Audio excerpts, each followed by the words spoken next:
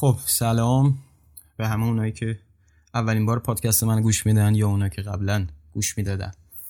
یه توضیح کوچولو بدم راجع به اینکه چرا استاپ کردیم پادکست رو، چرا دوباره شروع کردیم. استاپ کردم برای اینکه حس کردم فاز انترتینمنت داره پادکست ها برای خیلیا، چون خروجی نمیبینم، یا یه سری چیزا مفیده یا یه سری چیزا مفید نیست. اگر مفید نیست باید از زندگی حذف شه، اگر مفیده که باید اووردش تو زندگی، حداقل بخشایی شد، حداقل زندگی کاری. کسایی که نزدیک میشناختمشون، من ندیدم خروجی که بخواد این پادکست ها مفید باشه نسبت به وقت، انرژی و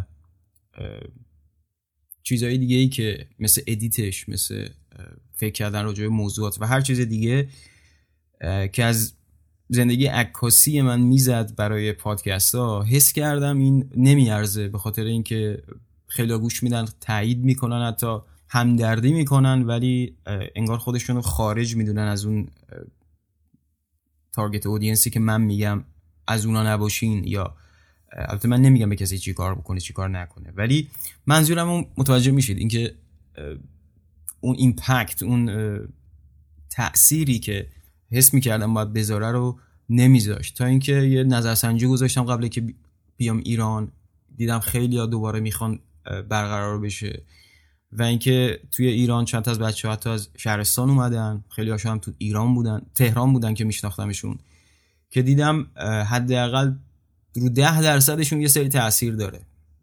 قبلا هم گفتم حتی اگر یک نفر تأثیر بذاره روی کارش یا مفید باشه این پادکست های من ادامهش میدم، به خاطر اینکه خودم جزو اون 1% بودم یا اون 10% بودم که موقعی که شروع کردم دوست داشتم یه نفر حداقل یه استپ یا 10 استپ 100 استپ از من بالاتر باشه یا بیشتر بدونه، کمک فکری باشه، یه موتیویشنی باشه، راه و چاه بهم نشون بده حداقل.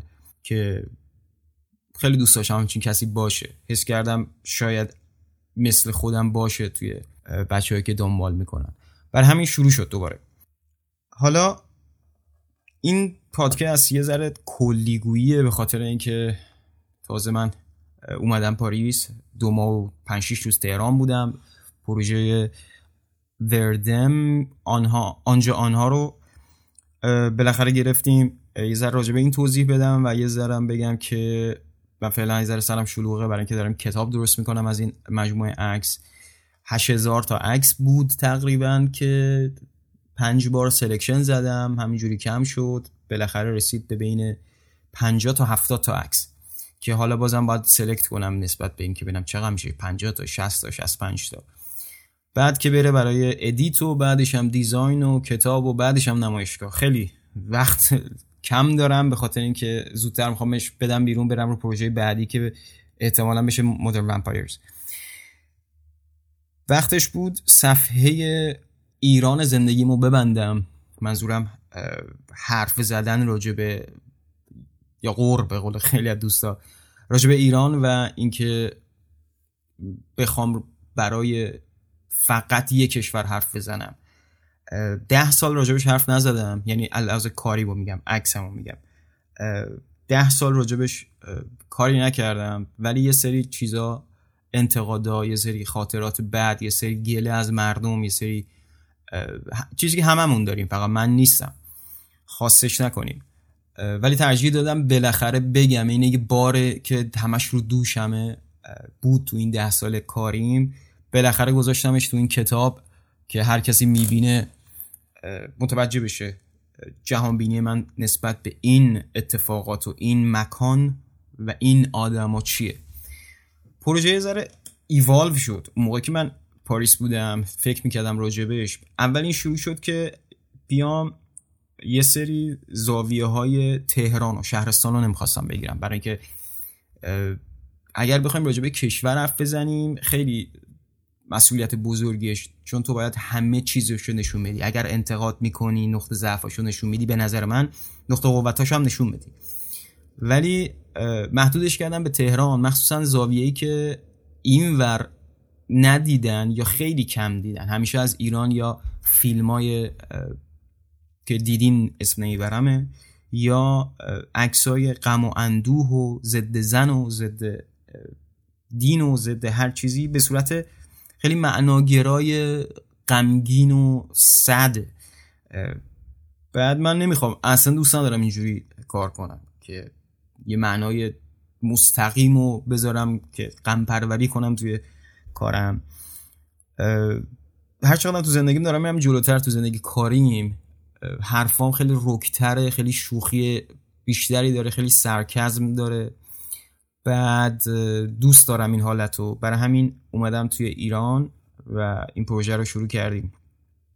موقعی که فاز اولیش بود قرار شده بود از یه سری اقشار جامعه تهران شروع کنم یه جور شوخی کردن باهاشون، یه جور گله کردن به صورت فان. ولی پروژه عوض شد به چندین دلیل. یکی این که خیلیا همکاری نمی کردن، حقم داشتن بعضیاشون.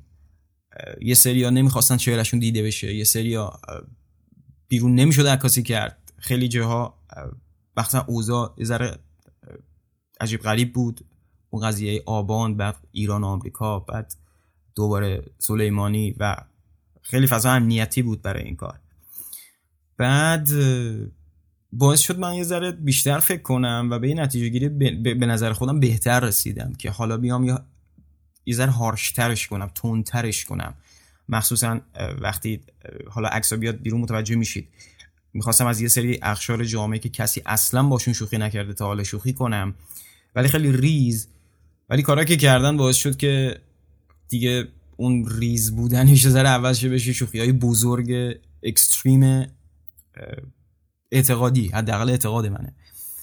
بعد نمیخوام زیاد توضیح بدم راجع به عکس‌ها، بخاطر اینکه عکس خودش باید خودش توضیح بده، من نباید توضیح بدم. ولی که چی بود تو سرم اومدم یه چیزی دیگه شد و خیلی بهتر شد به نظر من. که میشه این کتاب. بعد کتابم امیدوارم نمایشگاه بشه و خیلی سعیمو میکنم که زودتر عکس‌ها رو ادیت کنم، تموم کنم. البته یه سری چیز استوپا باید بکنم به خاطر اینکه بعضی از بچه‌ها جاشون ایران نیست، باید بیان بیرون. بعد منتظر خیلی چیزایی دیگه، نمیخوام دو بدم خیلی چیزا رو. به این نتیجه رسیدم که وقتش بود واقعا این انتقادی که از ایران دارم مخصوص یک کشوره بالاخره به انجام برسونم. یه بار آدم راجع به یه چیزی حرف میزنه و دیگه ولش میکنه. و این چرا میگم یه کشوره؟ به خاطر اینکه من به مولتی لنگویج اعتقاد دارم، من به تک یونیورس، من رو کره زمینم و حرفام باید کره زمینی باشه یا یونیورسی باشه. حالا میخواین فضایی حرف بزنید. منظورم اینه که نمیخوام عکسایی بگیرم که فقط یه قشر بفهمن، ولی تو این مجموعه هست یه سری عکس‌ها هست که فقط یه سریا میفهمن، اونایی که تو ایران بودن، مثل اون دوغ و کوکتل مولوتوفه که اینا که میگم چون تو اینستا گذاشتمش. و این قضیه خیاره، بعد صندوق صدقات و این صحبت‌ها نمیشد شوخی نکرد. ولی اکثر عکسایی که گرفتم موضوعات که از موضوعاتی که یه ذره آنورتودکسه، یعنی اصولا کسایی که راجع به ایران حرف زدن گفتم یا غمگینه یا سیاسفیده یا خیلی معناگرای عمیقه. ولی من بیشتر دوست دارم با رنگ و لعاب، مثل موقع که از خنده گریه میکنی از اون اشکا باید باشه، با یه ذره میگم مثل سرکزم، تو با شوخی یه سری حقایق تلخو میدی، مثل جوکه. اینو سعی کردم تو کارم استفاده کنم و عکسایی هم که بیشتر این مجموعه رو تشکیل میده، عکسایی که کسی راجبش حرف نزده، نمیدونم گفتم اینو یا نه، ولی سعی کردم مولتی لنگویج باشه. و از این به بعد که میرم رو پروژه بعدیم که مدرن ومپایره، دیگه هر کسی توی ایران، توی پاکستان، توی هلند، توی آمریکا، هر کسی کانکت بشه باش. من این اعتقاد دارم که حالا من میگم هر کس، اینم اعتقاد ندارم این عکس یا کارو باید هر کسی همه دوست داشته باشن. اصلا زمانی که این پروژه رو شروع کردم میدونستم خیلیا موزه خواهند گرفت، خیلیا بعدشون خواهد اومد، مخصوصا قشری که اصلا جنبه شوخی نداره. با هر چیزی هم شوخی کنی شاید تحمل کنه، ولی با تابوهاش اگه شوخی کنی فکر نکنم. اصلا دوست داشتم سر همین داستان حرفمو بزنم. بعد این راجع به پروژه‌ای که توی ایران گرفتیم، مرسی از کسایی که کمکم کردن، بودن، نمیشه اسمشون رو گفت، نمیشه منشنشون کرد، حتی بعضیاشون تو کتابم نمیشه اسمشون رو گفت، به خاطر اینکه خیلی کمک کردن. اگه اونا نبودن اصلا نمیشد این کار انجام بدم، ولی به خاطر یه سری مسائل ترجیح میدم و اونا ترجیح دادن که یا اسمشون بعدن گفته شه یا هر موقعی که صلاح دونستن. این راجع به کتاب و داستان عکاسی هم که این کتابم بخشیشه. خب هر چقدر دارم میرم جلوتر از توی زندگیم به یه سری چیزا میرسم، یه سری چیزا که قبلا رسیدم میبینم که الک میکنم، دونه درشتاش میمونه، ریزا میریزه. طبیعیه تو هر زندگی یا تو هر شغلی. اگر فرض کنیم عکاسی شغل منه، خیلی بیشتر سعی کردم بفهمم عکاسی و تا اینکه عکاس باشم و به نتایج قابل قبولی هم به نظرم رسیدم. حالا اینا رو که بهتون میگم توی پادکست های دیگه نسبت به اینکه ازم بخواین، چون خیلی ذهن فراموشکاری دارم یادم میره، توی پادکست های دیگه بازشون میکنیم که فرق عکاس بودن با عکاسی چیه، فرق. حالا میخوام کلمات بازی کنم. فرق فهمیدن عکس، فهمیدن عکاسی یا فهمیدن هنر، اینا با هم چه ربطی دارن، چه تفاوتایی دارن. خیلی کمک کرد تو زندگی. کتابایی که تو ایران گرفتم و انگلیسی هاشون هم اینور گرفتم، یه سری کتابا هم ایران نبود اینجا گرفتم، خیلیشون نخوندم هنوز، یه سریشون خوندم، وقت نمیشه برای خوندن فعلا. خیلی کمک کرد.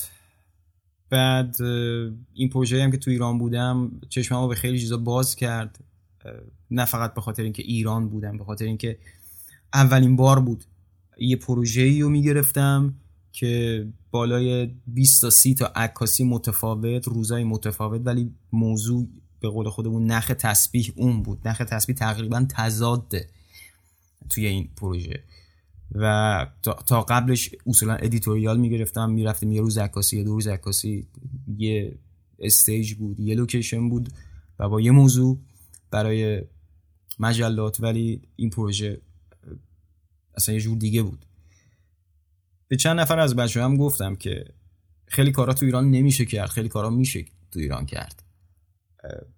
خیلی فکر کنید یا حداقل تحقیق کنید روی این که کتاب یا بخواین نمایشگاه بذارین، کتاب بدین، هست یه سری موضوعا هست بدونی که به مشکل بر بخورین، بدون این که از استایل خودتون در بیاین میتونین روش انجام بدین. این ایران نیاز داره به کسایی که جدید حرف بزنن یا حرفای قدیمی رو به شکل جدید بزنن. هیچ اشکالی نداره شما یه حرف قدیمی رو به شکل جدید بزنید. یه نویسنده یه فیلمنامه خیلی معروفیه که میگه همه موضوعات دنیا گفته شده، فقط دوباره تکرار اون به شیوه جدید با جهانبینی خودت جدیدش میکنه.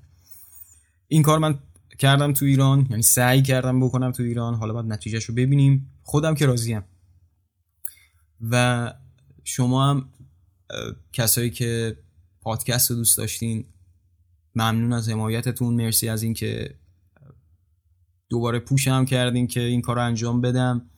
امیدوارم مفید باشه. حالا نمیدونم این پادکست مفید خواهد بود یا نه، ولی پادکست های دیگه مثل قبلا هر کدوم راجع به یه موضوع خواهد بود. این بیشتر راجع به اینه که چیکار کردیم تو این یکی دو ماهه. سختی های خاص خودشو داشت، خنده هاشو داشت، ولی فکر نمی کنم دیگه بیام ایران، یعنی اصلا بتونم بیام ایران بعد از این کتاب. بهم بگین راجع به چه موضوعی دوست دارین حرف بزنم که تأثیر داشته باشه تو زندگیتون، حداقل تو زندگی کاریتون، نه فقط برای دانشتون. اینو یادتون باشه شما هر چقدر بخواین از حرفای چه من چه هر کسی دیگه یاد بگیرین یا بهتون به دردتون بخوره، اول خودتون باید تو زندگی خودتون اون رو تجربه کنید. اینایی که من میگم همش تو زندگی من جواب داده یا داره جواب میده. خیلی کتابای خوب بخونین، خیلی تحقیقای درست بکنین، کانشسنس لرنینگ بکنید، میشه یا آموختن آگاهانه. آره میگه میشه آموختن آگاهانه یاد بگیرین. یه کاری که انجام میدین اشتباهه، از خودتون بپرسین چرا اشتباهه، دلیلشو پیدا کنید. نشید از اون عکاسایی که یه عکسی میگیرن دوست ندارن پاکش میکنن بیخیالش میشن میرن. بدونین چرا، یا اگر کار خوبی میکنید بدونین چیشو دوست دارین، یا اگر عکس کس خاصی دیگر رو میبینید چرا دوست دارید، هر چی، نه فقط عکس. اینجوری هم به خودتون دارین کمک میکنین، هم به نسل‌های آینده‌ای که توی این کشور میخوان هنر یاد بگیرن. حداقل ماها نسلی بودیم که الگوی خاصی توی اون کشور نداشتیم، به خاطر اینکه حرفایی که زدن توی بسته‌بندی پاستوریزه بوده، حالا جدا از لیمیت‌های دولتی نبوده.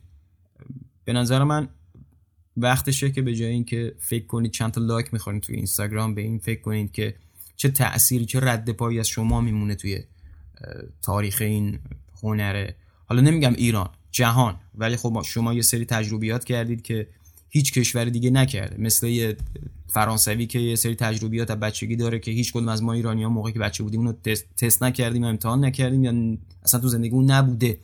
جهان بینی اون فرق داره با جهان بینی ما، ولی دلیل نمیشه یه فرانسوی فقط تو فرانسه حرف بزنه.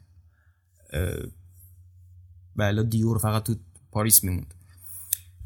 خلاصه منظورم متوجه میشید. پراکنده حرف زدم میدونم، ولی اصلا برنامه‌ریزی نداشتم سر این پادکست.